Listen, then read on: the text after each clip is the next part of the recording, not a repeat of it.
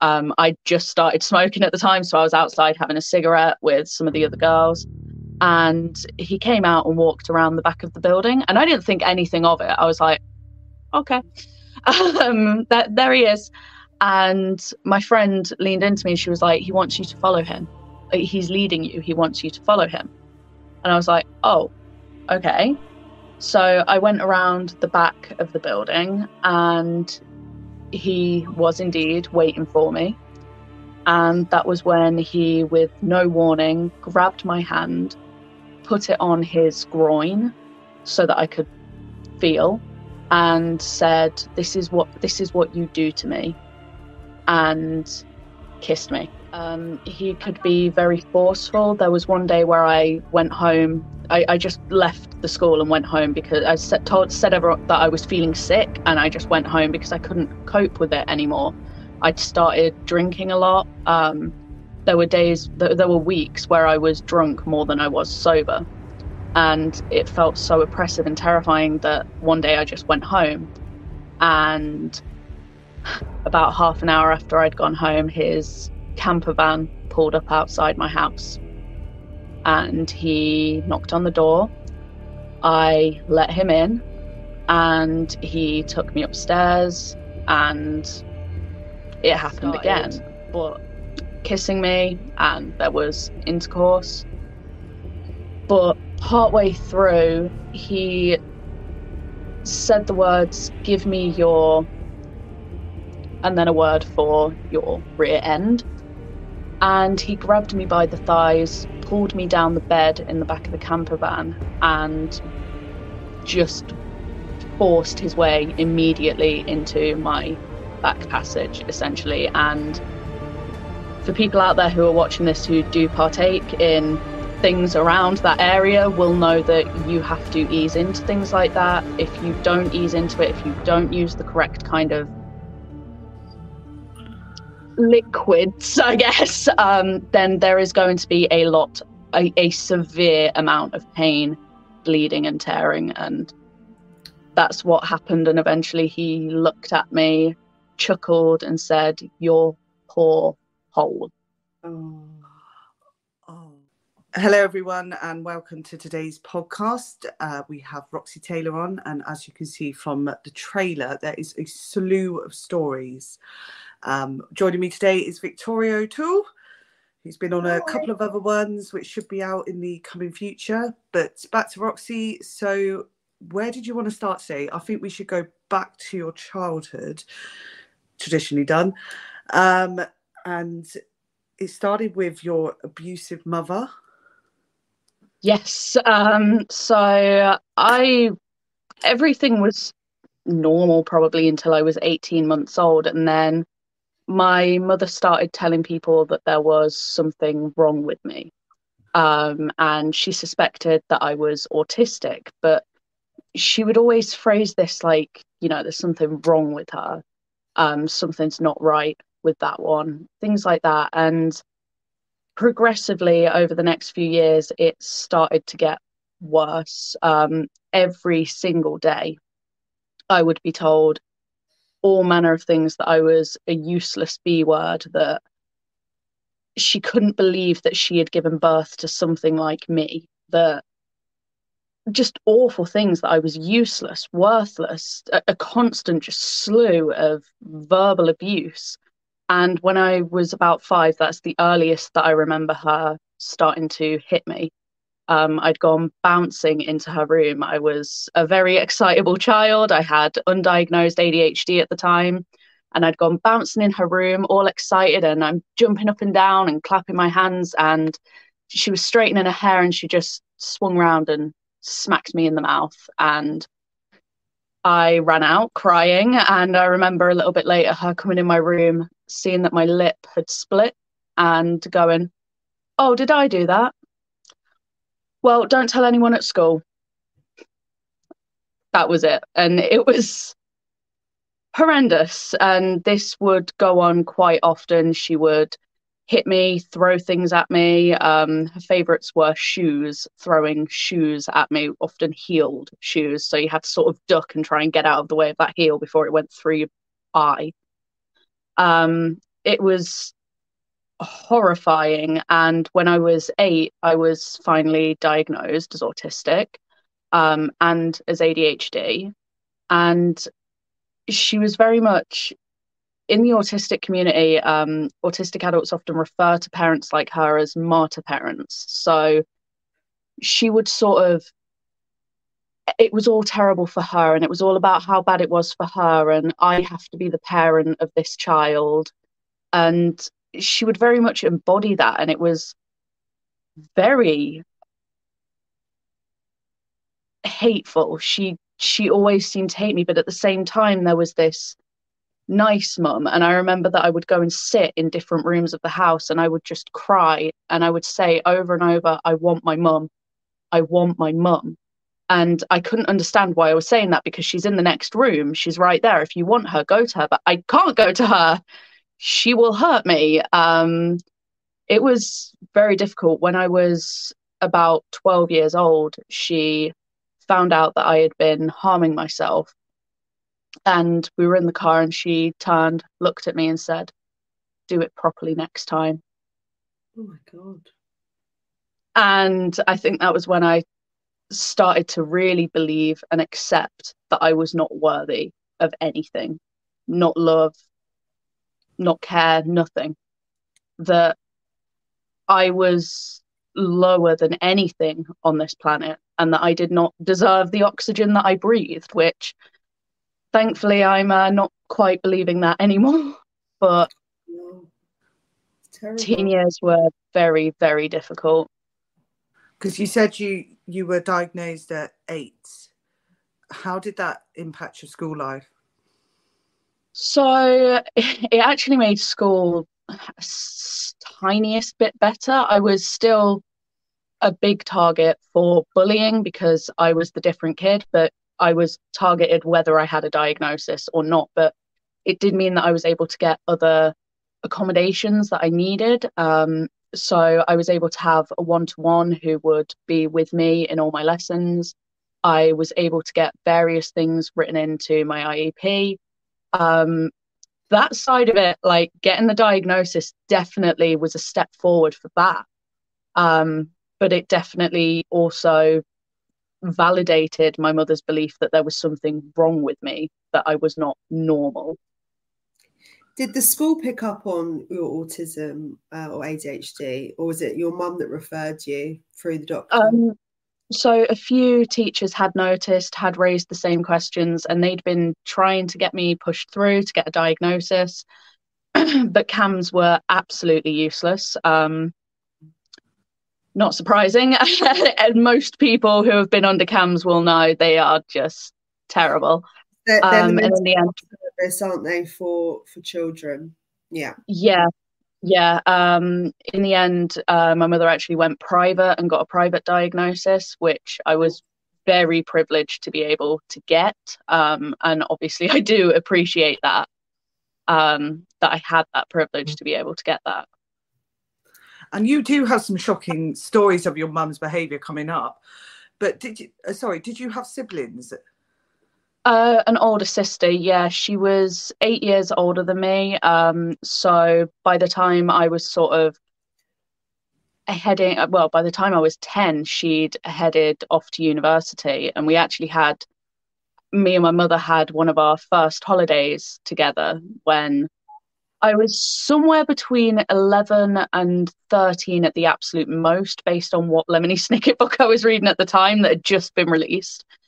And there was a night there where usually I had my sister to protect me. So my mother would get extremely drunk on these holidays. At any sort of event or gathering, she would get extremely drunk. It would lead to sort of violence, swearing. One year she stood in the kitchen crying and saying, "I'm stuck with that," whilst pointing at me. This was when I was like 8. And my family would all just cover up for her and be like, "Oh, it's okay, she's just drunk. She just says these things when she's drunk." And it's like, it's not okay to me. But on this holiday, I was alone with her, and she once again got drunk. She took us out to a bar at like like literally midnight, we were in a bar, and I'm like 11 years old in a bar in Spain, and I'm pretty terrified. And a woman came over and started buying drinks for her, which was kind of odd. And my mother kept accepting them. And she only had 2 or 3, and she just suddenly went. She'd basically been spiked.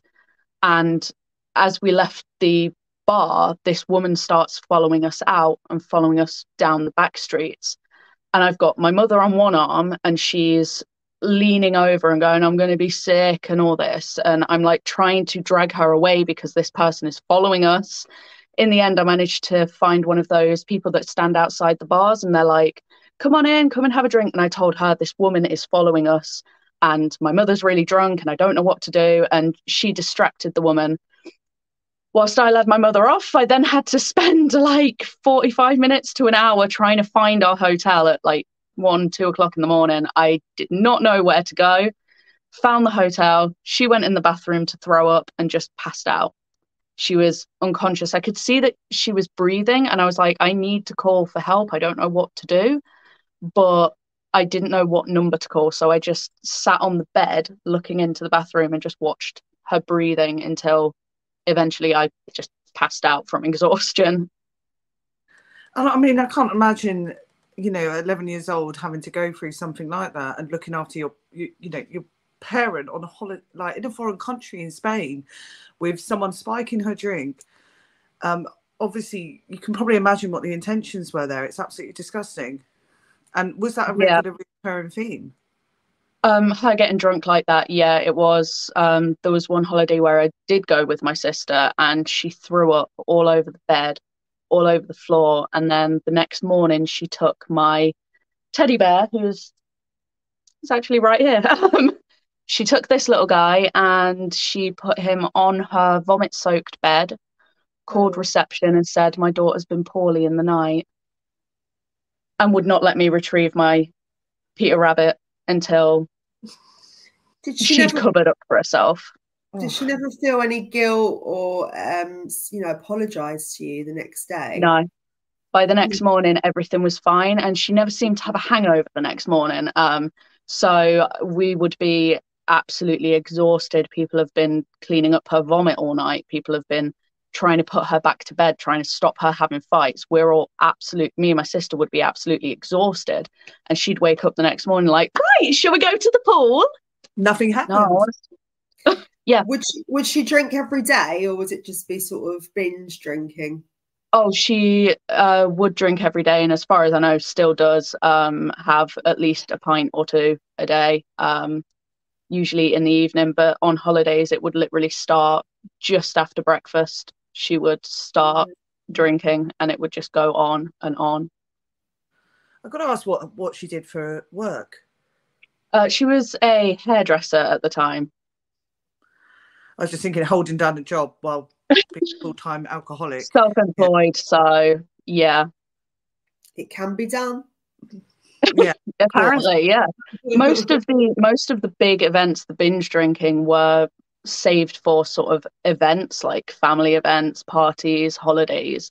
So in normal day-to-day life, it would be just a steady few, like a couple cans of beer, a couple bottles of beer, depending on what she was drinking at the time. But it was as soon as you knew holidays coming up, it was,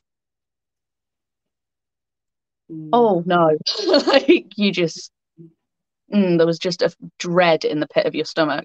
And I ended up like completely emetophobic afterwards. Like if someone vomits now, I'm just panic stations. Like I can't do it. I've got a ridiculously weak stomach too. So were there many men coming into her life? I mean, where was your father? My dad wasn't around. He'd assaulted her whilst she was pregnant with me. So he wasn't actually really allowed to be anywhere around me. He'd been allowed some visitation rights, so he was allowed supervised visits, but he either wouldn't show up, or, bearing in mind I'm like 1, he would show up and be like, well, she's not playing with me. So he was never really around, and there weren't really any boyfriends. I remember one boyfriend and then one guy that she brought home in the middle of the night.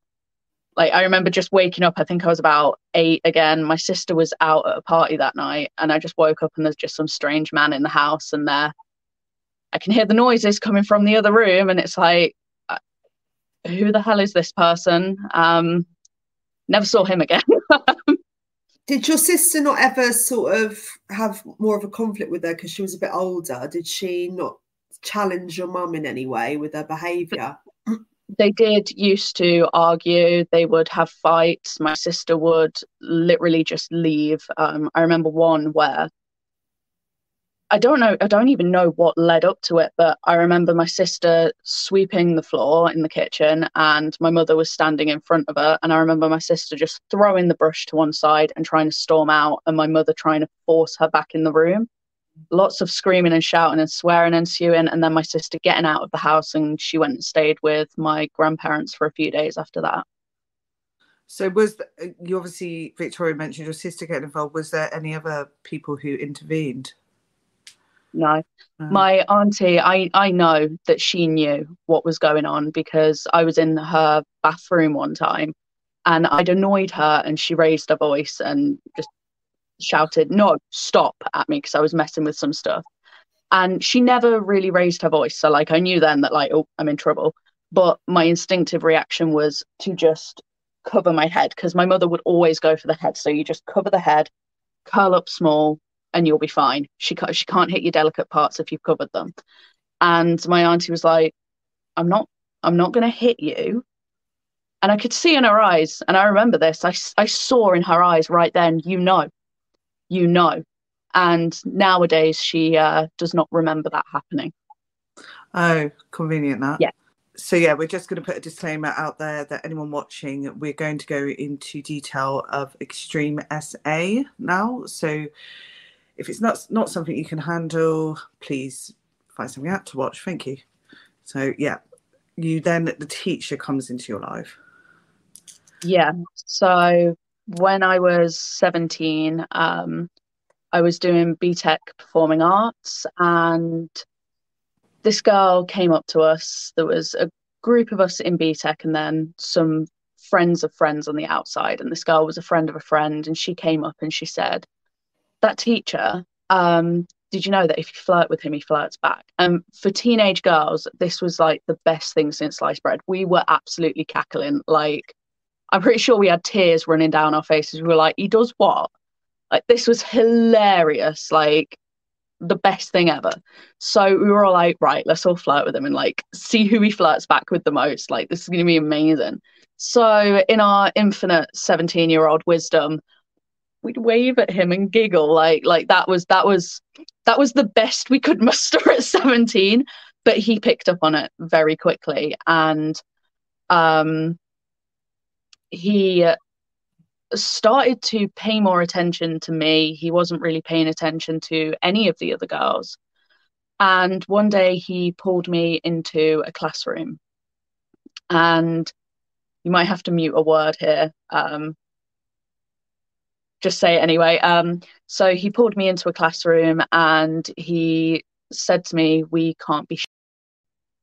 And I was very confused because I had never mentioned anything of that kind of nature. I just waved at this guy a few times and smiled at him and giggled. And he was suggesting that we couldn't be having that kind of a relationship, which seemed odd. And I just said, okay, and ran out of the room. And I later found out that this is a technique that criminals use. They try to do something that could be passed off as innocent by adults around them. So a hand on the leg or a comment that is a little bit shady, but So if I'd gone to a teacher and said, he just said that we can't be doing this, he'd have said, yes, I did, because we can't. And her behavior is like, he would have had a cover for it. But the fact that I didn't meant that he could push further, and he knew that. Yeah, it sounds like a classic tactic that predators use. So he also flirted with your friends, you mentioned. It was quite common knowledge that he was a flirt. Yeah, it was. Apparently it was common that he would flirt with the other girls, but he never took it any further than that.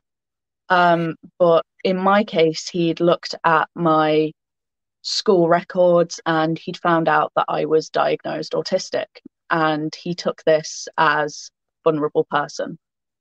And he started telling me that he was also autistic. He knew just what it was like to be an autistic child growing up. And I finally felt seen for the first time ever. I felt seen by somebody. I was facing abuse at home. I never really fitted in. And I finally felt like someone saw me, and it was a lie. He had never been diagnosed autistic and had never mentioned it to anybody else at all. He wasn't even self-diagnosed. He just was not autistic and had just told a blatant lie to suck me in. How did he get so much one-on-one time with you? Was it not kind of a red flag? We had sort of free periods and things like that, and he would find me in different classrooms, or he would find me in the hall, or if there was band practice after school, which sometimes I was learning the saxophone at the time, so sometimes I would go and watch the band practice to see if that was something I wanted to join. And he would find time around there too. And eventually, within a couple of weeks, he actually gave me his phone number, and he would arrange to meet me at the school. I think you might have mentioned his age. He was around his early 30s, wasn't he? 35. 35, and you're a 17-year-old girl, 16. Yeah. 16-year-old and girl. he had a wife. And he had a wife. Convenient. Yeah. How long did it take for him to step up his game? Was it quite quick, or was it a long session? Surprisingly quick, very quick. We went to a performance by the school band, which was at a village hall, and I can't even remember where it was. But partway through, they had an intermission, and everyone was outside. Some people were smoking. I just started smoking at the time, so I was outside having a cigarette with some of the other girls. And he came out and walked around the back of the building, and I didn't think anything of it. I was like, okay. There he is. And my friend leaned into me and she was like, he wants you to follow him. He's leading you. He wants you to follow him. And I was like, oh, okay. So I went around the back of the building, and he was indeed waiting for me. And that was when he, with no warning, grabbed my hand, put it on his groin so that I could feel, and said, this is what you do to me, and kissed me. And then he just walked off. Not a word after that. He just walked off. He picked a spot where there was no CCTV, and he just walked off. And had you had any experience before, or was this your sort of first encounter? Only like a little bit of like touching with a boyfriend that I'd had for like 7 months or something. I'd been with this guy, so it was like I'd gone from a relationship where like things were sort of progressing how you would expect a relationship to progress, to this very adult scenario that I was not equipped for at 17. I was not ready for any of that. Well, before we go into more detail, I'm more shocked. I don't know whether you've seen in my face then. Sorry, even not the table then. Is he has no shame. He said in front of your friend, why don't you follow me? He wasn't being discreet in that sense. No, he just walked past. No, he just walked past, looked at me, and just walked behind the building. He didn't say anything. He just walked past, and it was my friend who said he wants you to follow him. But it was very blatant. It was so blatant that other teenagers could see that he was hinting at me to follow him. The only reason I didn't pick up on it was because, well, probably because I'm autistic. Social cues, yeah. Yeah, I don't know how you're doing. Yeah. Maybe the toilets are terrible inside and you're going for a whiz. I don't know. Like, Christ. And that being your first experience with a boy, well, a man at that point in your life, it's shocking. So then how did things move on from there? After that, things moved very quickly. One night he messaged me and he wanted me to meet him in the school boiler room, which is about as romantic as you would imagine. It's like a little attic space above the performance stage in the hall, and it's like just filled with boilers and it's really dirty. I met him up there, and he was sweet talking me, telling me how beautiful I was, you know, all these things, like just gently touching me, and it felt so romantic. I don't know how it felt romantic in that setting, but it felt so romantic. And then he pulled from behind one of the boilers that he had stashed there. Oh no. He'd had it planned for a little while, and that was the night that I lost my virginity on a dirty floor. And one of my biggest regrets. It's not your fault though. It's really right. like you can't ever say that's one of your biggest regrets. Honestly, he completely violated you, and using his power just 100. to entice a vulnerable girl is disgusting. Absolutely. What's happened to him? Nothing. So eventually, after everything else that happened, he was arrested. He was questioned, but they wanted me to do a video interview within 24 hours of him being arrested. Well, we'll get to that for jumping ahead. But so after that night in the boiler room, how were things with him moving forward? Scary. He could be very forceful. There was one day where I went home. I just left the school and went home because I said everyone that I was feeling sick, and I just went home because I couldn't cope with it anymore.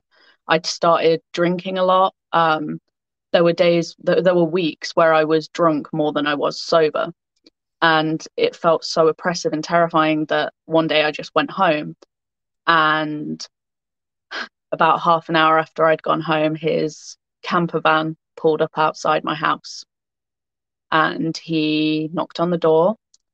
I let him in, and he took me upstairs, and it happened again. But in this instance, I'm not sure, it wasn't the first time that he'd done this, but he did things to me by force. And I bit him on the chest here as he was doing it, bit right into the flesh, bit as hard as I could, and he screamed, picked me up, and just threw me against a wall. And he's screaming and crying, calling me a stupid B word. Someone's going to see this. And I hoped someone would. I was hoping his wife would see that bite mark, but unfortunately she never did. And at some point, either before or after this, he asked me to meet him at the park nearby. I got into his van, and he drove me to an industrial estate. And I still remember, as we pulled up in that car park, there was a fox in the headlights of his van, right in front of the van, this beautiful fox, this fur that in the headlights looked like this fox was on fire. Absolutely stunning. And this fox looked me dead in the eyes. And it was, to this day, one of the most special moments with an animal that I've ever experienced. This animal was just looking right into my soul, and I was going, look, there's a fox. I'd never seen one before. There's a fox. And he was like, yeah, whatever. And just pulled me in the back. And it was just a real, back to reality. He started kissing me, and there was intercourse. But partway through, he said the words, give me your, and then a word for your rear end. And he grabbed me by the thighs, pulled me down the bed in the back of the camper van, and just forced his way immediately into my back passage, essentially. And for people out there who are watching this who do partake in things around that area, will know that you have to ease into things like that. If you don't ease into it, if you don't use the correct kind of liquids, I guess, then there is going to be a severe amount of pain, bleeding and tearing. And that's what happened. And eventually he looked at me, chuckled, and said, "Your poor hole." Oh, I'm so sorry. He then smiled and said, "My wife never lets me do that to her." Wow. Wow. I'm surprised she had the choice. Oh, it's sickening, absolutely sickening. I'm so sorry. I mean, what did you do after that incident? Were you kind of in shock? I went home and I went to the toilet and I saw the blood. Yeah. And I cried a little bit. And then I started telling myself that it's okay because I liked it, really. So yeah, it was, I mean, you can't expect things to be nice on your first time. So, you know, like I probably liked it or it wouldn't have happened. And, you know, I guess it's always going to hurt the first time, isn't it? And I just made excuses as to why it was okay. It's okay because he loves me. It's okay because his wife doesn't let him. So, you know, like that's why he likes me. And all these things that. Did you feel like you had feelings for him, or was it kind of like you felt you had to be with him now? For the first half of our relationship, I thought that I loved him. Yeah. I really thought that I loved him until later on in my life when I actually experienced love. Yeah. And that was when I looked back and was like, that was never love. No. You wouldn't understand it at the time. On it, you know, you've been his first partner who you've experienced these things with, and he's an older man, so he's coming with experience, and you want to seem mature, which is what a lot of young girls do. They want to be with older guys, so you go along with it, and you think this is a healthy relationship. And a lot of women, you not go through the same thing, but they go with guys thinking that it's a mature relationship, and it isn't really. So yeah, I mean, I really feel for you. And he bringing it on par with your level of saying, "Oh, I've got ADHD. I'm, you know, you can trust me," and bringing you into that trust bubble to then go do something like that is absolutely devastating. So we'll get to you know, you moved on from that night. Thank you for watching the podcast. Here's a word from our sponsor, Rocket Money. Don't you hate it when you've got subscriptions out there that you don't know about, taking all that cash out of your account? I recently found out I had 4 Amazon Prime subscriptions. Now I've got it down to 1. Rocket Money is a personal finance app that finds and cancels your unwanted subscriptions, monitors your spending, and helps you lower your bills, all in one place. Most people think they're spending $80 on their subscriptions, when in reality the number is closer to $200. When you're signed up for so many things like streaming services you used to watch one show, or free trials for delivery you don't use, it's so easy to lose track of what you're paying for. Stop wasting money on things you don't use. Cancel your unwanted subscriptions and manage your money the easy way by going to rocketmoney.com/Sean, SHAUN. That's rocketmoney.com, SHAUN, rocketmoney.com/Sean. Thanks for supporting our sponsor. Link is in the description box on YouTube. Back to the podcast. And where do you go from there? After that, I upped my drinking. I don't even remember how I got half of the alcohol that I got. I was 17. I would put it in water bottles. Like if I could get clear alcohol like vodka, I would put it in water bottles and take it to school.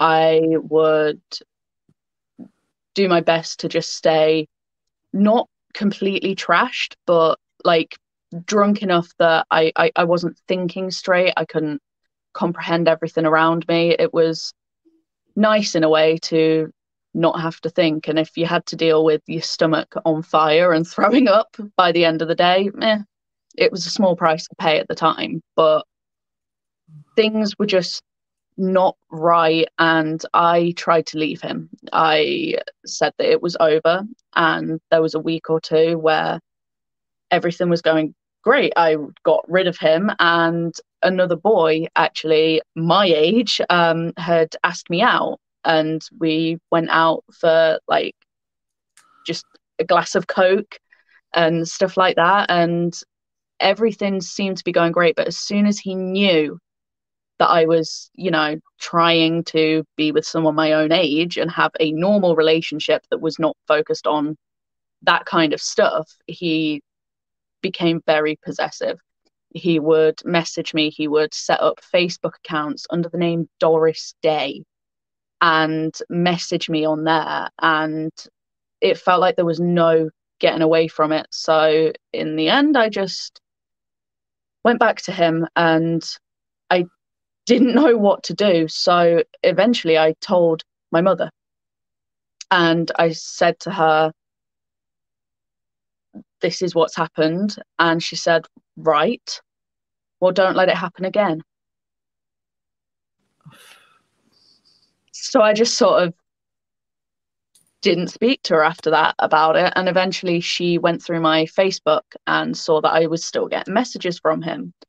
And she told me that I was a slag, that I was, disgusting. And she was just absolutely enraged with me for allowing this to continue. And eventually she said that she was going to go to the school and she was going to tell them. And she set up a meeting.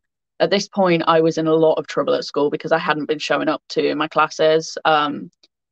Some of them instead of being in lessons, I'd been with him. So I was getting in a lot of trouble, and she set up a meeting to go and talk to them. And on the day of the meeting, he got her phone number from the school files and he called her in the morning begging her, please, please don't tell them anything. I won't talk to your daughter ever again. All of this. And at this point, I still had this, but at least he loves me, right? Like, he's doing all this because he loves me. But as soon as I heard, I won't speak to her again, I was like, wait, you don't even love me. What? At this point, he'd already told me that if anyone ever found out, he would have to end his life and it would be my fault. So I'm really cut up. I go to school. I don't know what I'm going to do. And at the end of a lesson, because he was a music tech teacher, at the end of a music lesson, he locked the door when all the other students had gone. And he wouldn't let me leave. And he was telling me that I needed to ring my mother and tell her that we needed to drop the whole thing and forget about it. I needed to find a way to stop her telling them. And I don't remember what I said to him. I cannot for the life of me remember if I told him that I would or if I told him that I wouldn't. But at some point he unlocked the door and let me out. And I ran straight out of the school, took out my phone, rang my mum and said, tell them. And not long after, the police arrived and arrested him. But she, even this, she was in the meeting and she let everyone come in and she waited, and she loves telling this story. And she sat there, and apparently the deputy head had said, right, we need to talk about the fact that Finley hasn't been attending her lessons. And she sat there and she said, yes, we do. Because she has been missing lessons for a reason. She's been shagging one of your teachers. Like, that's literally how she tells the story. Like, and it's like, why? Why are you so proud? Yeah, she's just getting off on the drama of it. And it's like, thanks. So the police showed up. They questioned me. They wanted to know when it had started, how often it had happened. And they also wanted to know if he had done anything to me that was by force. And I said no. Because I had already, he'd already said that he was going to end his life if anyone found out. If anyone found out that he'd done it by force, yeah, he would definitely end his life, and then that would be my fault. So I didn't say a word. I couldn't do the video interview. My stomach was churning at the thought of doing this video interview, but they needed it within 24 hours. So after 24 hours, they let him go, and he was placed on some sort of registry, but I can't remember which one or what degree he was placed under. Yeah, SO registry. Yeah, something like that. But I'm not sure what degree. I was told that he would never be allowed to work in a school again or with children again. But he has found his own little way around that. rather than children, he's made sure that he's got a job where he works around vulnerable, disabled adults. And legally, there is nothing that you can do about that.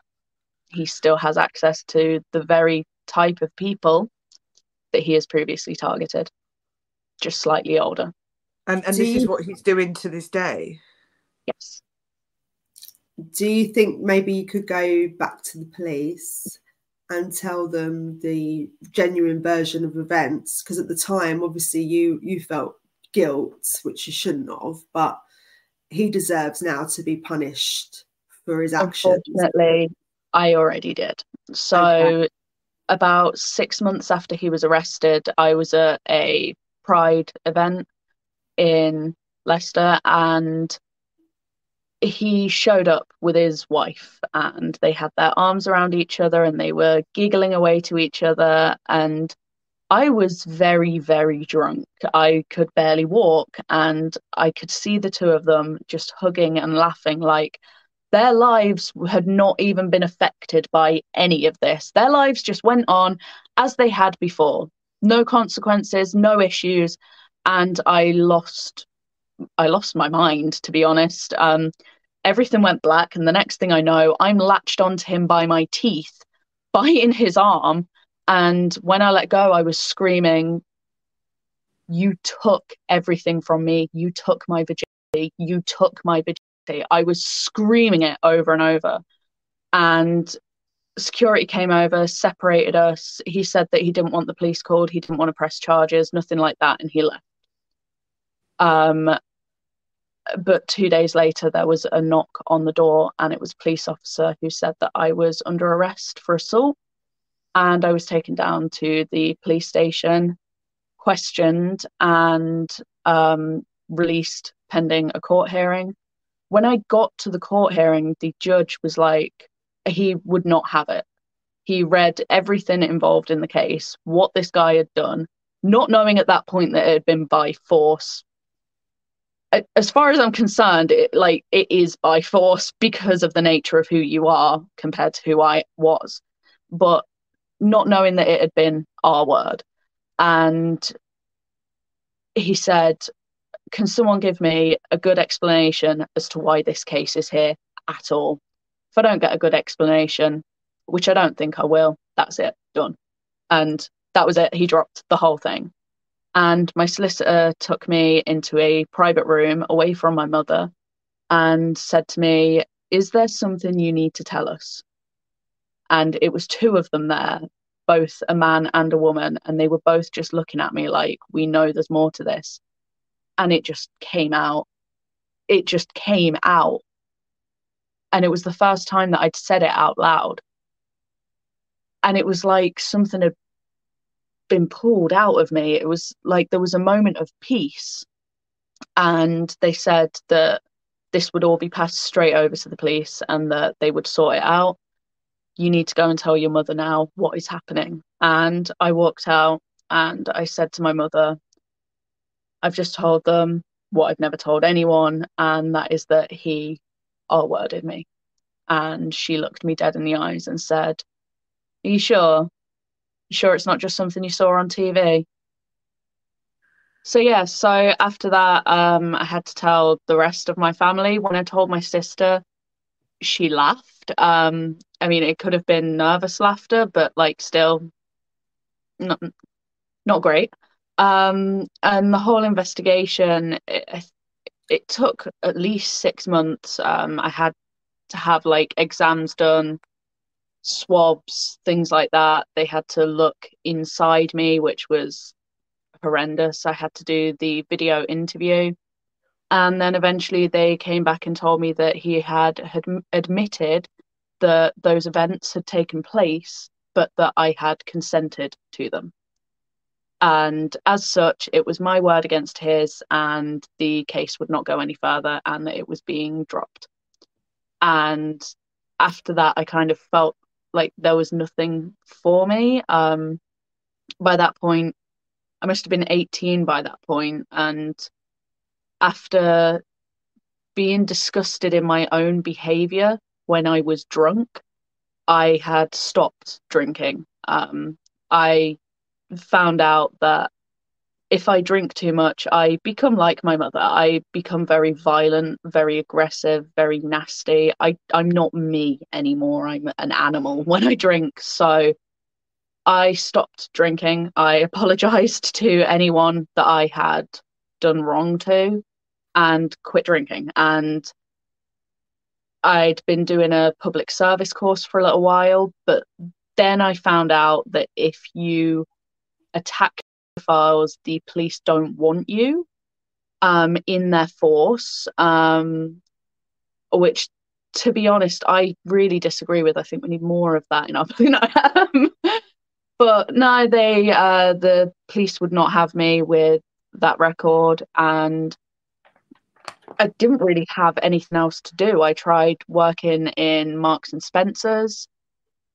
The anxiety was just too much. I would be physically ill, and I just didn't know what to do. I was with a guy who then told me that he was touching me in my sleep, and when I told my mother this, because I was horrified, she said that it was normal and that's just what guys do.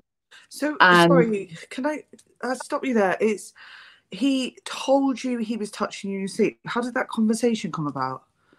He just blurted it out one day. We were just sat on a sofa and he said, oh, do you ever get dreams, you know, things like that, like sexy dreams and stuff when you're staying over? And I was like, no, not really.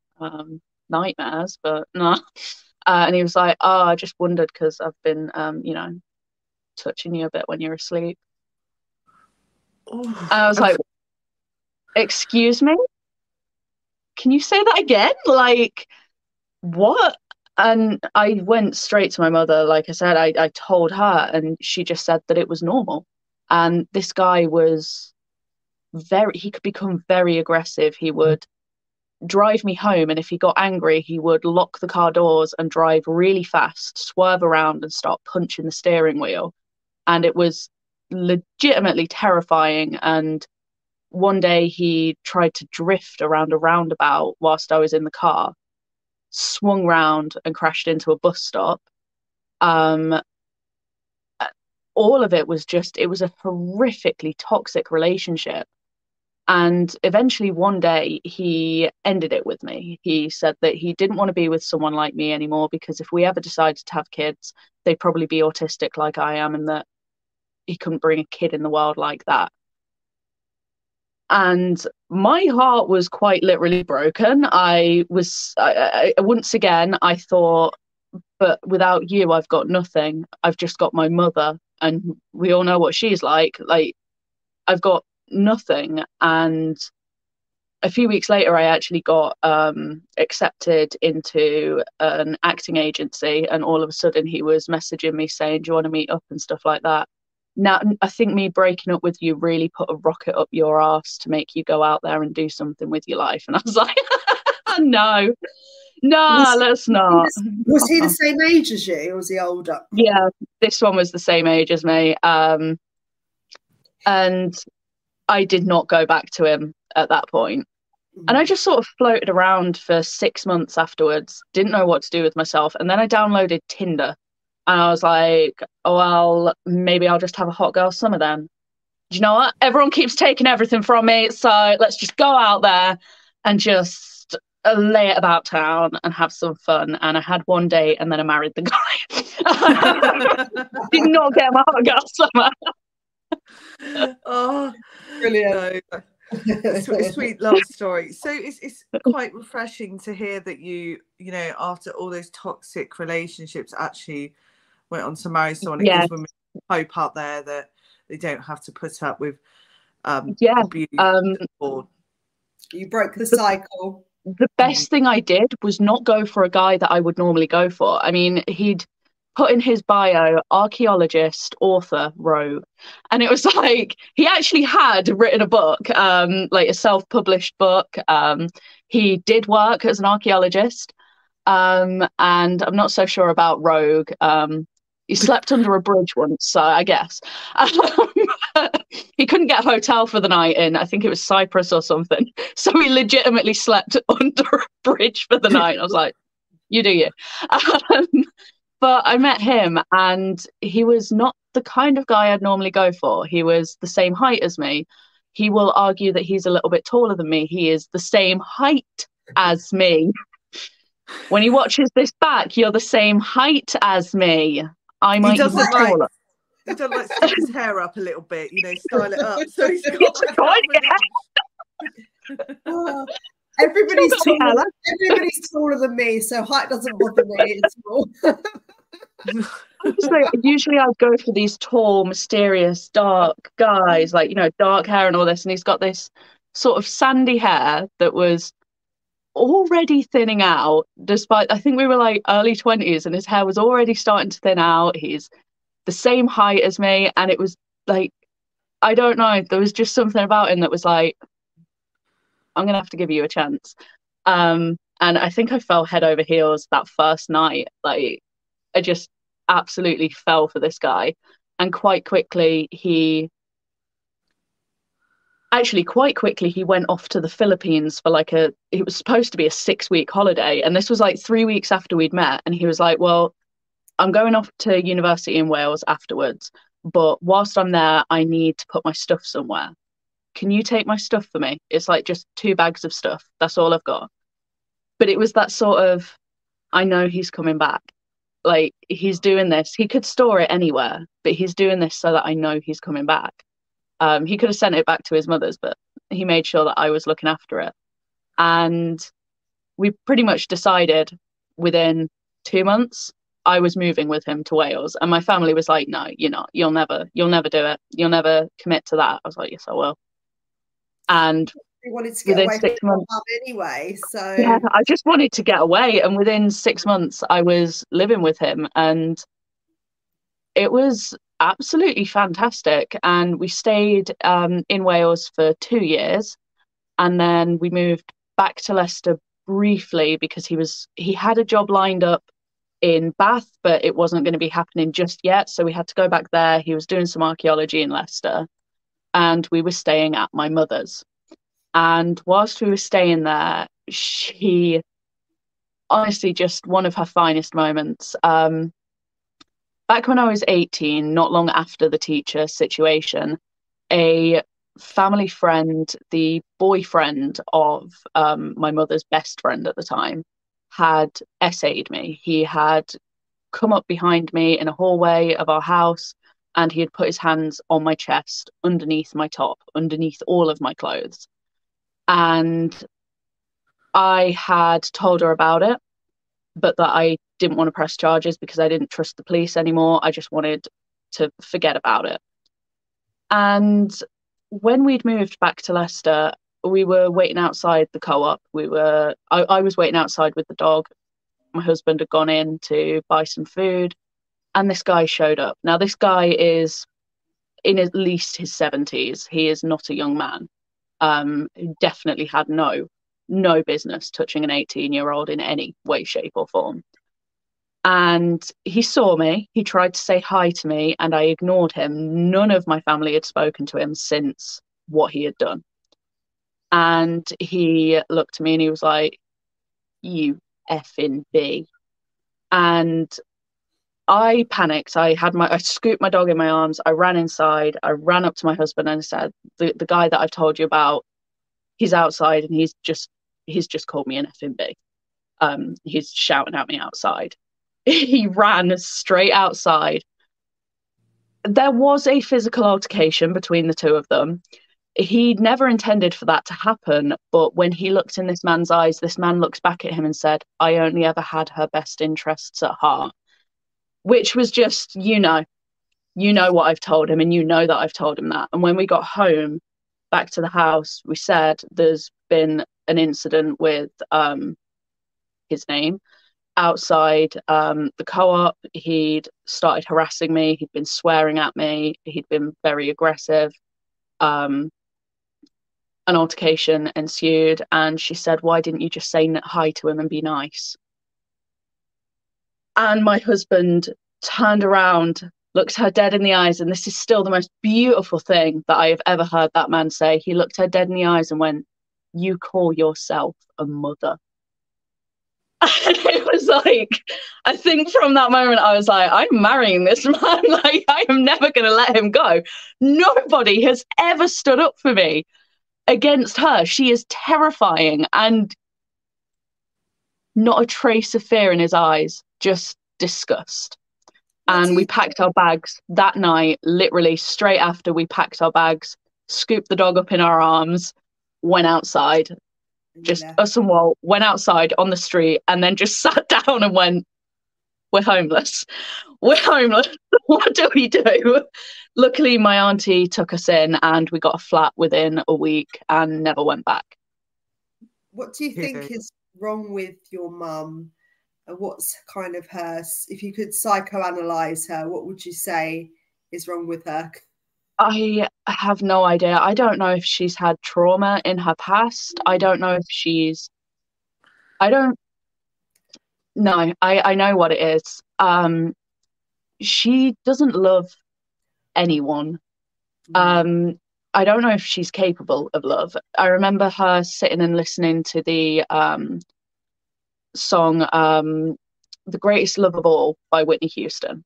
And she seemed to kind of try and cosplay as a person who understood the song. And she would say, nah, this song, that I know exactly what she's talking about that greatest love. Because that was me. When I had my kids, I knew that I'd found the greatest love of all. And I was like, that's not what that song's about. It's about learning to love yourself. And I think a long time ago, I realized you don't love yourself. You don't love who you are. You don't love what you do. You don't love the things that you've done, but you don't know how to deal with those things. So instead, you try and project that onto everybody else, control everybody else. It's never going to work. Do you feel like there was a sort of competition or jealousy on her part towards you as well? I think there was, yeah. She could be vile back when I was a teenager. She used to tell me when I think by the time I was 14, she was making jokes about how she would sell me to rich men so she could have a holiday. As in sell my virginity online to rich men so she could have a holiday. And it was, she would then also, she would be over the top about my body, about it being curvy, about how beautiful I was and all of this. But then at the same time, she would tell me that when she had seen me without my top on, that the cherries on my chest were too big, essentially. The knots were too big. That I would get fat if I ate too much food. That if I didn't stop doing this, I would get wrinkly. If I didn't put this on, I would be saggy. Like, she was simultaneously obsessed with pointing out where I was attractive, but also pointing out that I wasn't attractive enough. And it was just very odd. And did that give you a complex, would you say, or an eating disorder? Definitely. Not long after I'd moved out, when I finally had all the control over everything, I started to starve myself. And if starving myself didn't work, if I would accidentally eat something, I would bring it up and out of my body by any means necessary. I was on just the most awful internet forums. I won't name them here, but people who have been on them will know exactly which ones I'm talking about, which are the forums that give you tips and advice on how to do those things and give you motivation to continue, and you can do body checks on there, and it's the most awful things out there. And I was just determined to be as small as possible, to just get rid of as much as possible. And she didn't really care. This is the second child that she's had with an eating disorder. And she just didn't care. The second time around, she was like, Because anorexia and bulimia is a sort of form of control. So do you feel like she still had control over your life, even though you wasn't around her anymore? I only got financial control of my own money 2 years ago, something like 2 or 3 years ago. So just wait for that tractor to go by. I had been moved out of the house a good long while, and I believe it was even after I got married, which was in 2020, that I actually got full control. She is no longer on my bank accounts. Before then, she had full access to my bank accounts. She had a lot of control over me for a very long time, and I found that the only way to get rid of her control was to get rid of her out of my life and not have her around anymore. And her toxic behaviour. Yeah. And we've got a story coming up about her behaviour on your wedding day as well. Yeah. Beautiful. Yeah. So obviously, eventually, me and my husband, eventually we got engaged. We nearly died in the process of doing so. We went to Henrid Waterfall. I think that's how you say it. It's where the entrance to the Batcave was filmed in one of the Batman movies. And we took a wrong turning because we thought that the way down to the waterfall was down this little woodland path, which it was not. That was the way to certain doom. And we slipped down this long bank, and honestly, like right on the edge, he grabbed hold of my body. He had the dog in one arm because he'd gone sliding down this hill, crashed into a tree, grabbed hold of the dog. I come down after them, grabs hold of me. It took us 25-30 minutes to crawl our way. Yeah, No, so we did a demonstration on crawling. Demonstration. A reenactment. Thank you, Pi. Took us 25-30 minutes to crawl our way back up this hill that we'd fallen down, and got to the top, and we just like collapsed on the floor, and he just pulls out this wooden handmade ring and just chucks it at me. Didn't say a word, just chucked it at me, and I was like, is this what I think it is? Tears ensued, and eventually we finally got our wedding day, but it did not go to plan. My mother had been very passive aggressive in the days leading up to it. As she was doing my final dress fitting, she'd looked at me, laughed, and gone, "Well, you're far from anorexic now, aren't you?" Oh. Then on the morning of the wedding, we didn't know whether we had to wear face masks inside, so I just had a white one that I had over my face, which I was struggling with a little bit because I always struggled with masks. The sensory aspect was a lot, having a mask on my face, so I was already struggling with that. Big day ahead of me, and she turns to me, laughs, and goes, "You look like a monkey in that." And I was like, I've actually got a little bit of this off a live stream where I'm saying to her, my sister cut the live stream because I'm saying to her, "Stop, just stop," and she's like laughing, and eventually my sister went, "Stop it," and tried to get her to leave me alone, essentially. And not long after that, she started to drink heavily, and I didn't actually know that she was drinking that much at all. I had like one of those sort of fluffy velvet white capes to drape around myself, and she kept taking it and wearing it around. It's a bridal cape. Bridal. It's like, at this point I wanted to hit her, so I did ask, "Can you take that off and stop wearing it? There is literally a coat available for you," because she was just trying to center herself, and I did not want it, not on that day.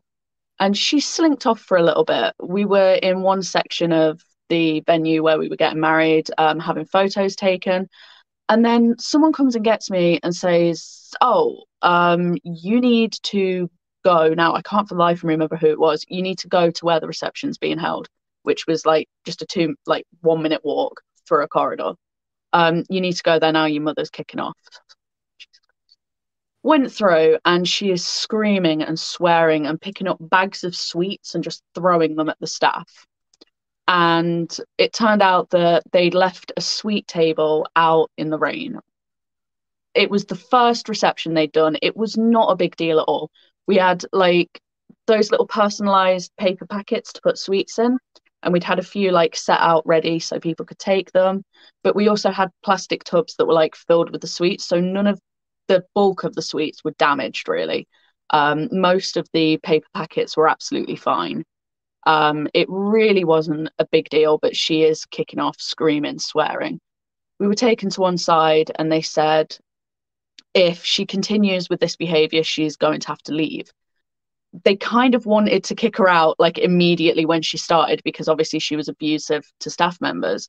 But the problem they had was that it was an active visitor attraction. So we're having our wedding reception in like a little square, but members of the public are all over the place just outside. So if she'd kicked off further, it would have made it very awkward with members of the public coming into contact with her. So they were trying to avoid it as long as they could until there was at least a quiet spot, or the venue, like the public part of the site, was closed for the day.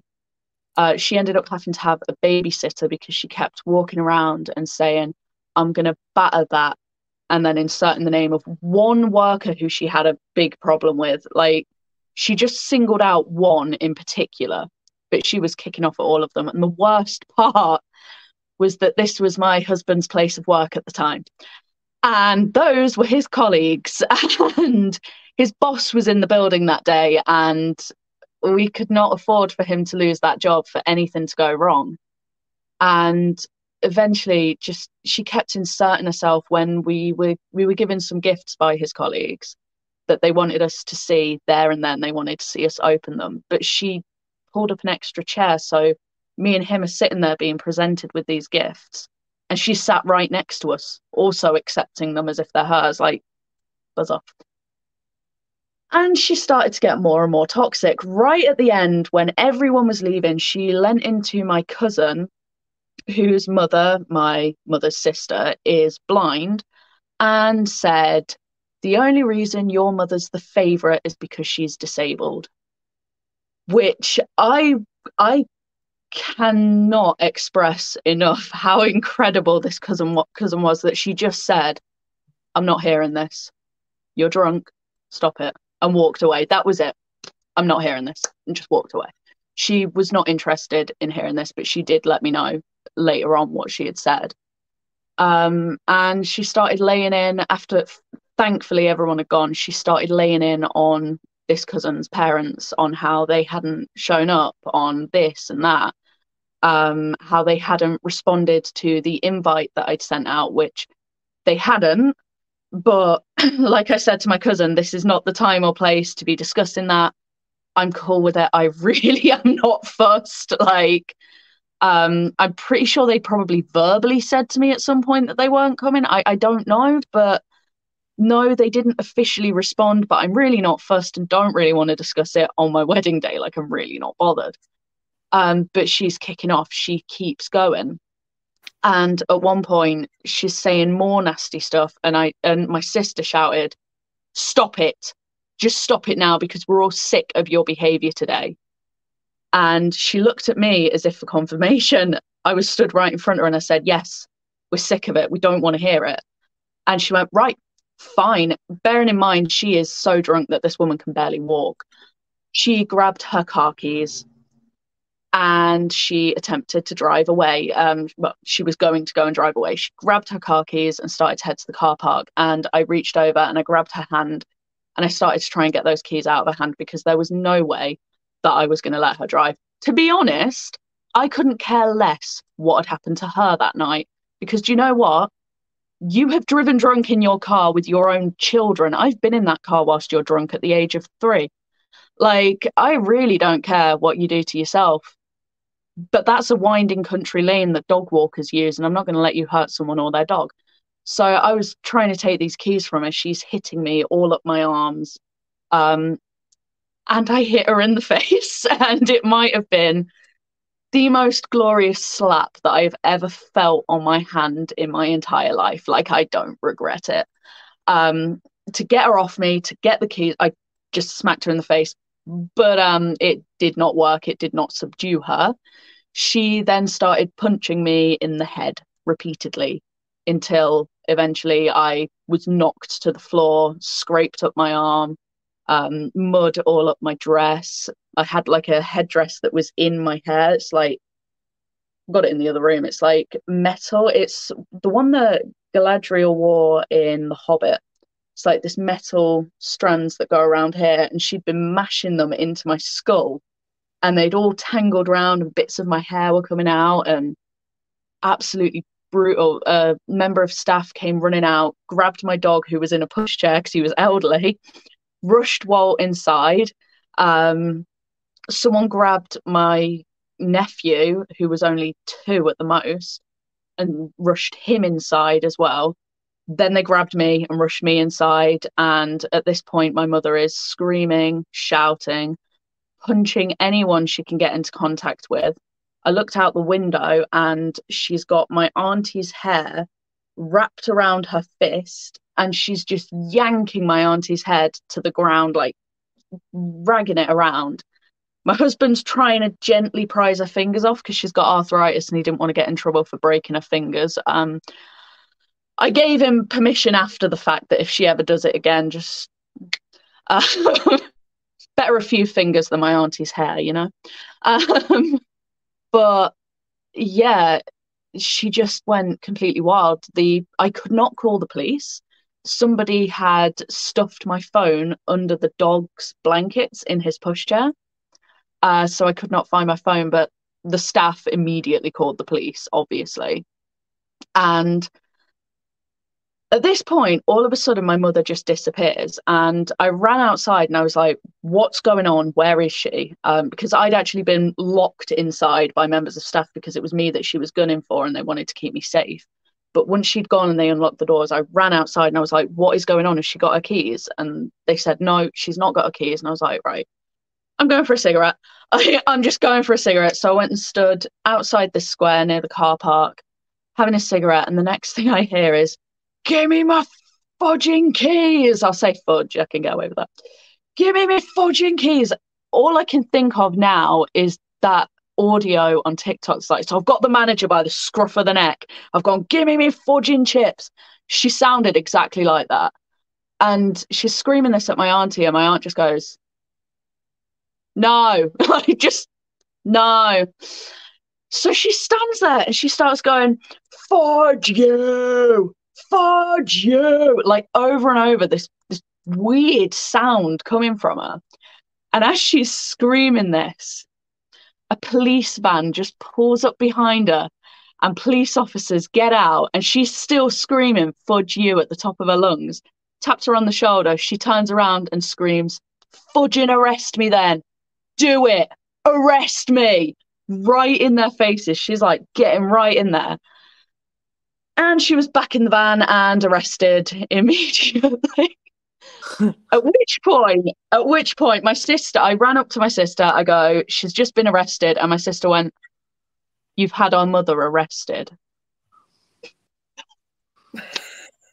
But is she not known for doing this at party functions? Because it's family functions. Sorry. Normally, got this known behaviour within the family. That's how she can behave. Weirdly enough, normally she is not anywhere near as bad as that. We had to have like a meeting with his, because she walked past his boss and yelled in her face, who the fudge are you, at one point. And it was like, so we had to have like a whole meeting. They had to have a whole meeting because they had to assess how this situation had happened. Was there anything they could have done differently? And they wanted to know from me, is she known for this kind of thing? And I was like, in private, she might do this to just me. In public, in front of everyone, no. Like, normally she would hide it. She would have hidden that until they'd got back to the cottage that they were staying at, and then she'd have unleashed on everyone. But for some reason, she decided it had to be at the actual wedding itself. Like, it just wouldn't have been good enough if it wasn't the actual wedding. Oh, it had to be your big special day. And I wanted to stop you and applaud you for using the word fudge so much. I was thinking she's going to drop the bomb. That's my husband's influence. He literally never swears. He's like, he'll say fudge and shit and all of this. So he's started to rub off on me. Oh, well done for that. So, I mean, after your wedding, your eventful wedding day, I guess that's when you cut ties with your mother. Yes. So I didn't want to speak to her anymore. She refused to apologise. The next day, she gave apologies such as, "I am sorry for how the day ended," or "I am sorry, but I didn't get given enough food." So, like, just little non-apologies. And then she messaged in the family group chat and said, "I've apologized now to everyone that needs apologizing to." And I turned to my husband and I was like, "Has she spoken to you at all?" Nah. Nah. She did not deem the groom necessary to apologize to. Caterers. Yeah, she was released without charge. I didn't find out until later that if I'd really wanted her charged, I was meant to ring and tell them that I want her charged, even though I went to the police station on my wedding night and did an interview with them. I would still have had to have pushed them the next day. So yeah, pro tip out there: if anyone is dealing with an assault, make sure you hound the police, or they won't do anything. And hopefully nobody out there has the wedding of, Roxxie's dreams. Not. So after that, I didn't really speak to her much. I couldn't cut her off completely because she was the caregiver for my grandmother, who was ill with terminal cancer. And like, just another little tidbit of how awful my mother was. At one point, she had screamed about my grandmother because my grandmother wouldn't do something that she wanted her to do. She wouldn't sit in a certain way or eat her meals at a certain time. So she yelled, not in front of her, thank Christ, in front of me and my auntie, she yelled, "I don't give a shit if she is dying of cancer." Lovely. So at this point, she obviously is very actively dying of cancer. In fact, she was doing her damnedest to try and do it a bit quicker. She wanted to be gone at this point. She was like, "I'm done." But it was still a good few months after the wedding before she did eventually pass away. And then it was just before my grandmother's funeral that the next big thing happened. Here is a word from today's sponsor, Aura. If you Google someone, you can find out all kinds of personal information about them. This information is accessible because of data brokers who profit by selling your information to robocallers, telemarketers, spammers. You can use my link, https://aura.com. Aura is AURA / Sean Atwood, SHAUNATT Wood, to try 2 weeks for free and see how many data brokers are sharing your info. Also linked in my description box on this YouTube version, or scan the QR code on the screen. Aura also monitors your emails and passwords to see if they were involved in a data breach and exposed on the dark web, and gives you the recommendations on what to do. Aura has almost every internet safety tool you'll ever need, all inside one app. So obviously, eventually, my grandmother passed away, and we were sitting and watching a documentary, and our dog Walter rang the doorbell. We've got like little bells by the door, and he rang the doorbell, meaning that he wanted to go out for a walk. And we were like, "Oh, fine. There's only like half an hour left of the documentary, but we'll just take him now, and then he'll be settled for the night." And we went out. He was quite elderly at that point, so we'd only walk him down to the corner and then back, which was maybe 8 minutes maximum, like, for the whole walk, but it was all he could really manage at that point for a single walk. So as we were walking back, I was saying to my husband, "Okay, when we go to the funeral, we'll try and sit as far away from her as possible, obviously. Criminal identifier spray, one pocket, because it's these legal sprays that you can get in the UK. You're not allowed any form of pepper spray, but you are allowed a criminal identifier spray, which is like a thick red goo. So get it in her eyes. It'll blind her if she tries to attack me." That in one pocket, voice recorder in the other pocket. If she starts to say shit, if she starts to say things, immediately turn the voice recorder on and I'll have evidence of anything that she says. We were talking about all of this and I had my head turned towards him, and there was just this impact. I hadn't seen anything coming. There was just an impact, and I could hear him shouting, and he was screaming, "Fudging shit," something along those lines. And he does not swear. So I'm wondering what's happened. Why is he swearing? Whilst I'm spinning through the air, I can see a car driving away from me. I can feel my teeth rattling in my jaw, all of my organs, my brain smacking back and forward.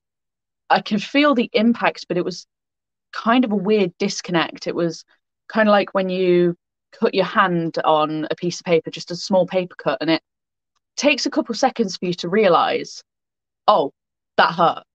So I'm feeling the sensations of the impact, but for the time being, it's devoid from the pain. Now, of course, everything is jumbled up in my memory. I hit the floor. In my memory, I remember getting up and starting to run away because my brain was screaming at me to run, run, run. And it wasn't until I watched the footage back that I realized I'd never made it to my feet, but I had made it onto my knees. I'd got up onto my knees and my husband had pushed me back down onto the ground. He'd grabbed the dog. He'd been missed by inches. I'd actually smacked into my husband. He'd yanked the dog's lead back. Thankfully, he wasn't hurt by it. A little bit of soreness around his neck, but that was all.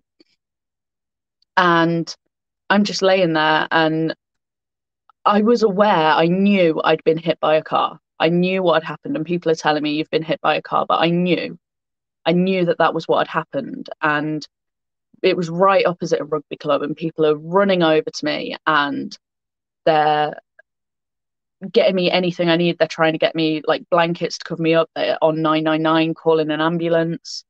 Somebody retrieved my shoes from their front garden, like 2 gardens down. During the impact, my shoes had just flown off into this person's garden. And a man had jumped into a taxi. He'd run down the road, jumped into a taxi, and said followed that car because she hadn't stopped. The driver had made no attempt to stop or slow down. What we didn't know is that she had actually mounted the pavement, and because obviously I was on the pavement, she had mounted it completely, but it was actually a raised section of the pavement where there's like one of those raised curbs to try and keep people safe. And she'd scraped the underside of a car along it, and in the footage you can just see sparks shooting off. And I did not know what was going on. At this point, I didn't know whether it was a man or a woman. And then somebody said, they've got the driver. They've got the driver. They've got her. And that's when I realized it was a woman. And I was told very quickly, yeah, she's drunk. She's going to be arrested. She's been arrested. And I'm still waiting for an ambulance.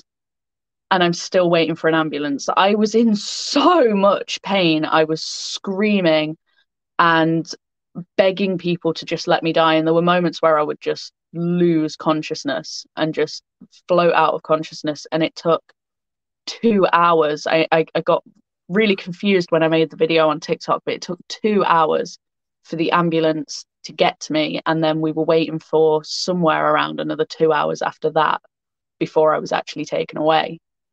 And the whole time, at the time of the incident, did you know the extent of your injuries? I didn't know. We didn't know whether anything was damaged internally. We didn't know whether anything was broken. There was an intense searing pain down most of my left side, but particularly sort of my left buttock, thigh, and then my calf was it was like it was on fire. And I just kept gripping to my husband's hand and saying, I love you, because I thought I was going to be dead within a few minutes. It was horrendous. And then eventually they did get me into the ambulance. They got me away. They got me into hospital. I had scans and things done. I couldn't eat or drink anything overnight. And the next morning they tried to get me to roll over so that I could sit up a little bit better. And that's when they said, oh, okay, stop.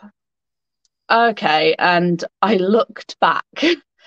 Still wish I hadn't done this. I looked behind me and I said, what? And just saw my calf torn open. It turned out that as I had flipped through the air, my calf had landed straight on one of those sort of brick bollards that you have on the sides of gates, and they have those concrete caps that are pointed. And I'd landed straight on that with enough force that I had actually shifted it. I'd moved the concrete, and it had just torn my leg open, thankfully stopping just in front of the muscle. So it tore all the flesh, all the fat, anything that was in there was torn open right down to the muscle. And it took 14 stitches, I believe, somewhere around 14 stitches to put that back together.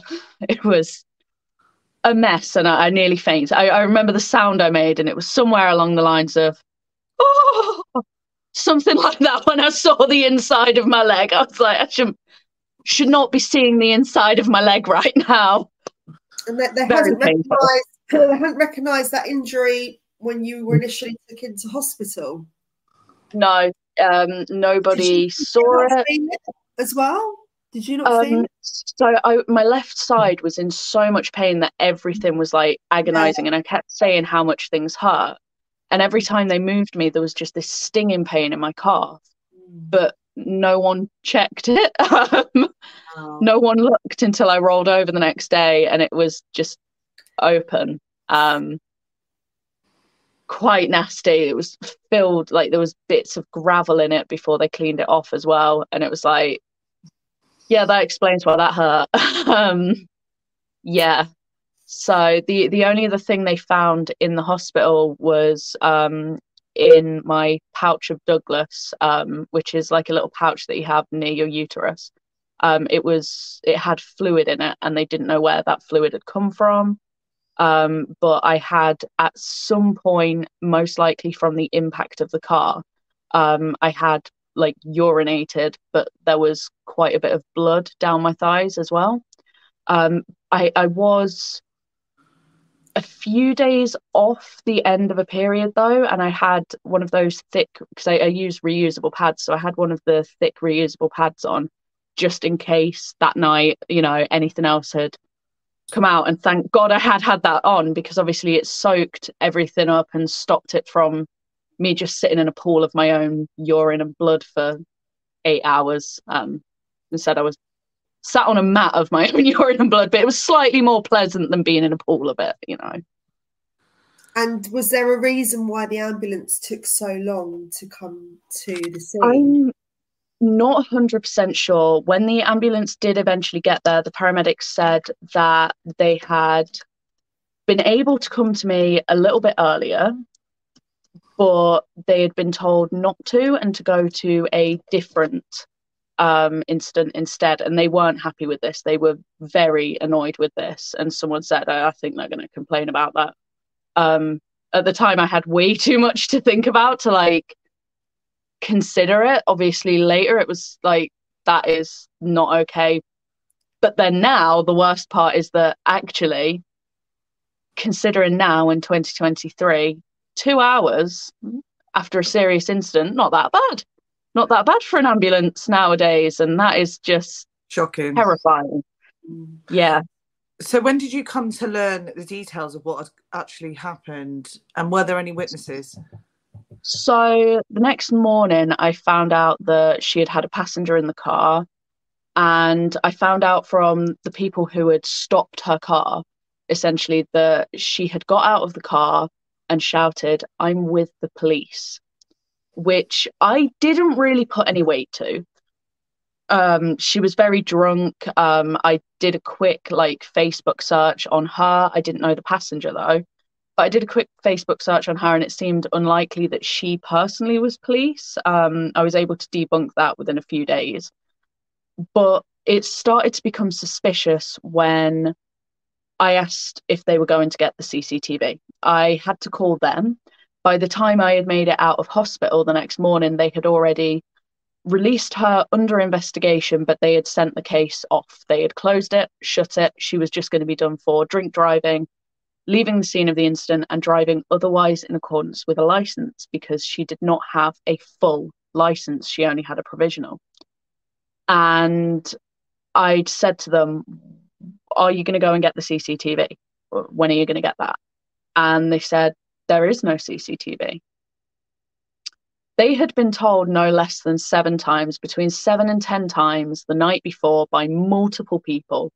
I heard this, my husband heard this, everyone there heard this.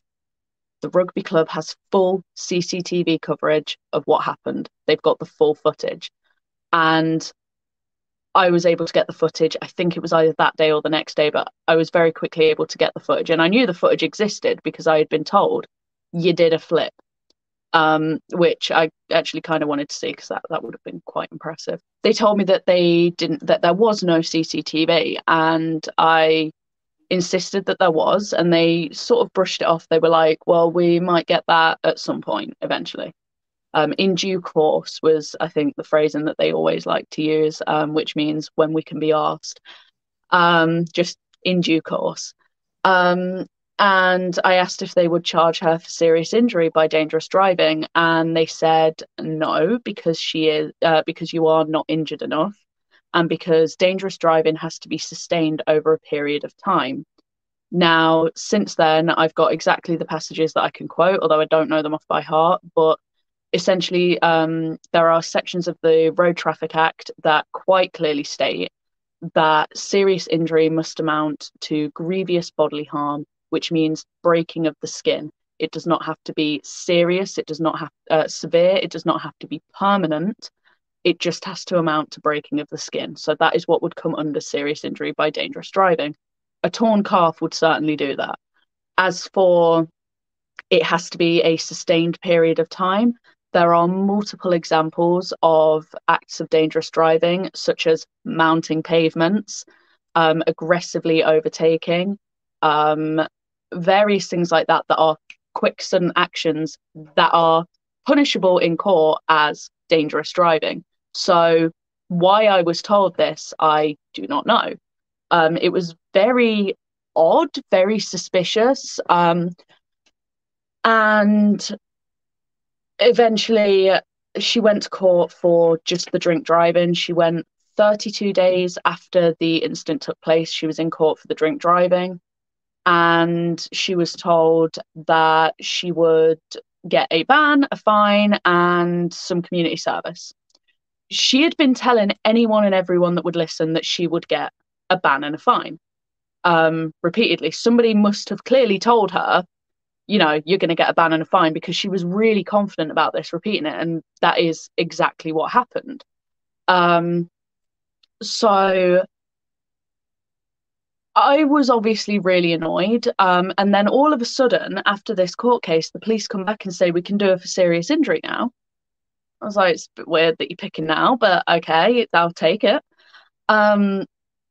It then took at least a year and a half, something like that, for them to actually get it over to the CPS and to come back and say the CPS have agreed to charge her. Very quickly, within 6 months after that, did end up in court. However, it was completely dropped. And it turned out that at her first court appearance for drink driving, they had believed that she would never be charged for serious injury by dangerous driving, although I'm not sure why they believed this or who had said what. They then decided that they would take all factors into consideration. So the CCTV that they had seen on social media, but that hadn't been admitted into evidence for the drink driving, that had never been admitted into evidence, but they decided to take it into account. They took into account my injuries and my victim personal statement. They didn't tell me any of this. And they then said that they were going to sentence based on sort of all of those facts considered. So that means you can't ever be charged for serious injury by dangerous driving, because you've technically already been convicted, because we've took everything into consideration. Obviously, I'm told none of this. I don't know any of this has happened until it eventually reaches court for serious injury. And despite the fact that they supposedly took everything into consideration, she still only got that ban and fine, which, again, is a bit odd.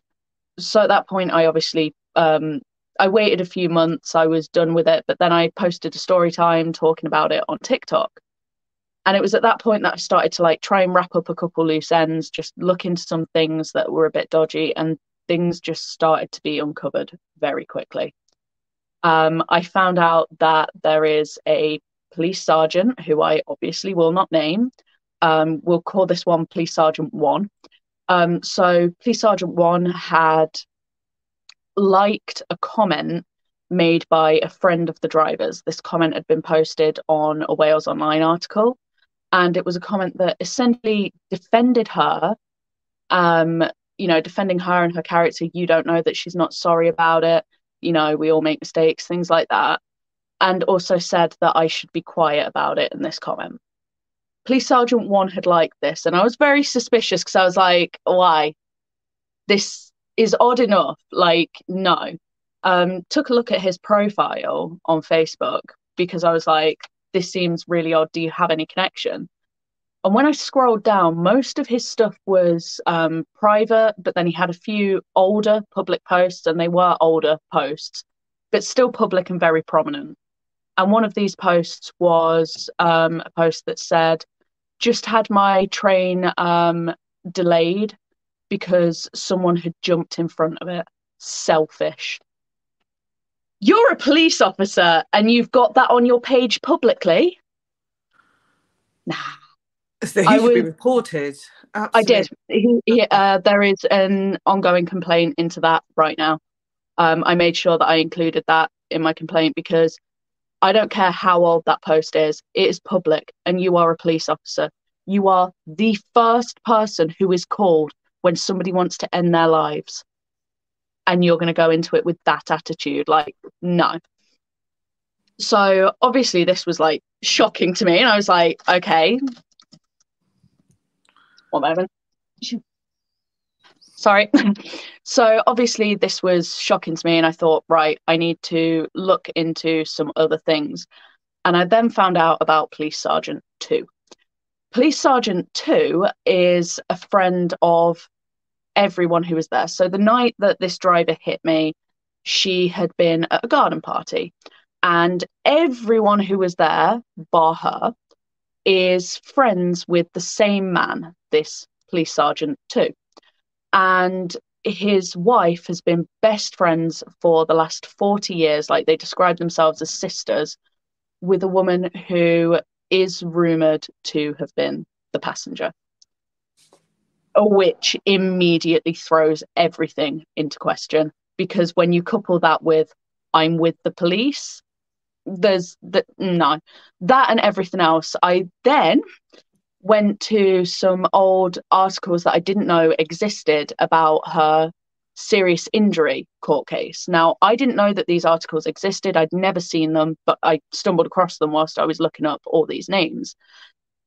And it turned out that when the police had originally sent off the serious injury by dangerous driving case to the CPS, they had done so with no medical evidence attached.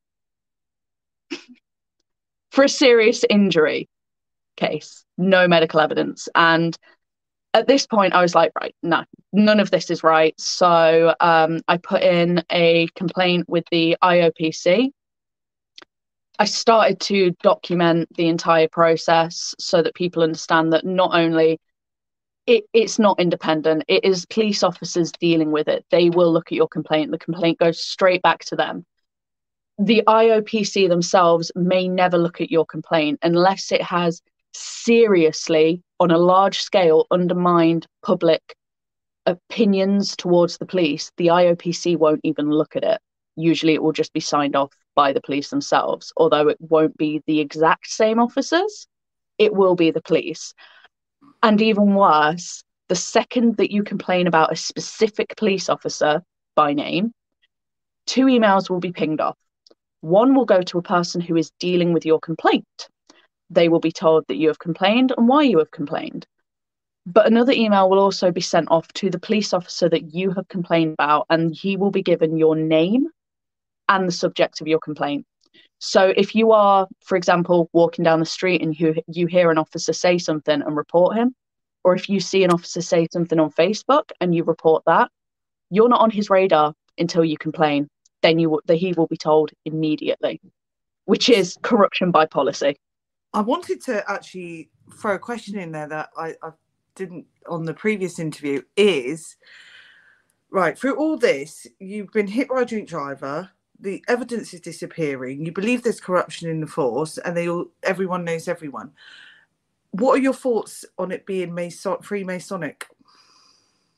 I haven't really thought about that. Haven't thought about that, but I don't think I've come across anything that would hint towards that. None of their names seem to bring up anything about that. They all just seem to be buddies. It's more about protecting each other. And do you think that's why they didn't get the CCTV from the incident, because they knew it would implement someone they knew? I think that's exactly what it is. And this is the thing that when I first went into this, I was pretty convinced it was just incompetence. They were just horrendously, criminally incompetent. And that the fact that she'd shouted, "I'm with the police," was just a stupid, drunken shout that had absolutely no bearing on it whatsoever.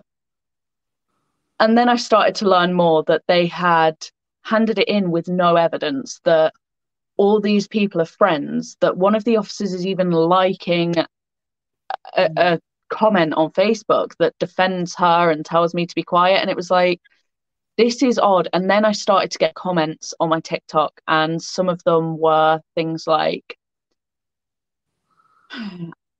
"One day someone's going to slap you hard enough that you'll learn to," emoji, and things like that. People calling me a grass for saying anything bad about the police. And these accounts, it was easy at first to brush them off as just trolls. But trolls don't delete their comments and hide their entire accounts 24 hours after commenting these things. They don't do that. They leave it up to get as many little bites as they can. Instead, these comments were all coming from people who were hiding behind blank profiles and then deleted those profiles and comments as soon as they knew that I'd read those comments if I responded to them, which did not indicate troll to me. That indicates somebody else. Yeah, I will put all of the links to your TikTok in the description box below this video, so people can go have a look themselves. Have you still got all of the videos on there? Yeah, most of them are still up. I briefly lost one of the videos recently, but that went back up quickly. Most likely I will get banned eventually. If I do, on my Twitter, which is just Roxxie Taylor, just ROXXIE Taylor, you'll probably have to put it into the browser search bar, so twitter.com/ because I'm search banned on there because I put a picture of my butt up and they didn't like that. So they don't like that. No. But I mean, so in a nutshell, what do you truly believe has happened after that incident? At the moment, my strongest guess is that the passenger is the person that it's rumored to be, and that they've literally just protected the driver purely because it might be bad for the passenger's business to be wrapped up in that. Yeah. Which I won't say what business it is, but it's a self-employed business that relies a lot on social media. So to be wrapped up in something like this would definitely not be good for business, which is why I think like that's the only thing I can think of at the moment, that it's not actually a connection straight down to the driver herself, but it's her passenger. And it's just, they feel that they can get away with this because they do get away with this all the time. Are you going to keep digging until you get the answers? Yeah. I've got a Freedom of Information request in where I've asked to know the names of all police personnel who have handled the case. I'm asking if Sergeant 1 was ever involved in the case at all. I have not yet asked if Sergeant 2 was involved in the case because I don't want to give them his name yet. I don't want them to give a chance to hide that. But if nothing comes up on any of the FOI things, then I will ask. I need to know the passenger's name more than anything. We have rumours of who we believe it is. People have hinted at who it could be, and it very much clearly seems like that person. but we need to know who that is, and most likely we won't be able to find that out on a Freedom of Information request, although I did get a little bit further information on that today, that it may, slim chance, be possible under the Freedom of Information request if I am asking for a justifiable enough reason for that name. If I was just asking out of curiosity, or if I was to ask, oh, because I want to send her a message and tell her off, like, that would not be justifiable. But this may be a slim chance, but I don't think we will find out through that. So we would rely on anybody who knows the passenger, anybody at all, to come forward. I mean, I would keep their name completely anonymous. I probably wouldn't even release the name of the passenger. So I'm just putting it out there. Do you think it might be your mum? Wow. Oh my gosh. Oh my gosh. You know what? It could have been, all right? I'm not ruling anything out. I'm really joking. And this is the thing with the whole podcast. We've gone on this journey of hearing about, obviously, your mum's sort of strange behaviour to then the teacher essay, and now you get hit by a drunk driver. I mean, what is life like today? Weird. It's very odd. It's oddly quiet right now. I mean, obviously I have the complaint ongoing and things like that, but I just look after feral cats. I fans online. The OF. Yes, the OF. I do my OF online. And haven't you got a funny story to how you got into it? Oh God, yeah. So I wanted a takeaway. And this guy had been messaging me for years saying, can I buy photos of your shoes? And this one night I was like, do I just do it? Like, do I just do it? And I said to my husband, I was like, we weren't even married yet. So I responded to this a few months before we got married, and then a month after we got married, set up the business officially. But I just turned to him and I was like, I really want a takeaway. Should I do it? And he was like, well, we definitely get a takeaway out of it. And I was like, well, he's offering to send 50 quid, which would definitely cover a Chinese. And he was like, yeah, do it. So we got Chinese, absolutely delicious. We had duck pancakes as well, which I didn't normally go for because they're a lot more expensive. And I was like, no, I'm doing it. Treat yourself. You've shown your feet for 50 And are you eating Chinese every night now? I shouldn't be. I do eat too many takeaways, definitely. But most of my money at the moment is going on the feral cats who live in the garden, which was something I was not expecting. I moved into farmland, so we moved into a little farmhouse, so I probably should have foreseen it, but our dog he passed away one day after we moved in, and I'd been saying for about a year that I really want a cat. And every time a new one shows up, I just say, well, enough's enough, all right? I know I said I wanted cats. I'm just imagining him up there being like, have a cat, have another cat. No, stop it. So at the minute, I've got 2 permanent residents in the garden. So their food costs quite a bit. And then I spend the rest of my time on Facebook, help admin a Facebook group for parents of autistic kids. It's where you can come and ask autistic adults questions, any questions that you have, and we do our best to sort of help people along. And a lot of us have grown up with a lot of trauma, and it's about trying to make sure that these kids aren't growing up with that too, that we can make it better for them. Definitely. It's really positive, and it's like you're living in a really nice, positive environment now, and you see. Yes. Yes. I've got to ask, what would you say to people who perhaps have an opinion on your OF? Shove it right up there. No. Like, because it sounds like you're selling just your foot pictures, and it's full body. Full body, Full body. full body, full videos, full everything.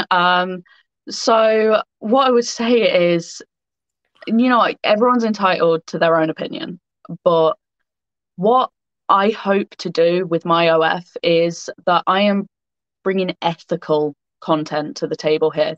You have got someone who is enthusiastically consenting to everything. I'm doing my best. I'm going to be soon starting a few video series on there about the female body, so you can find that special little button and know how to use it, things like that.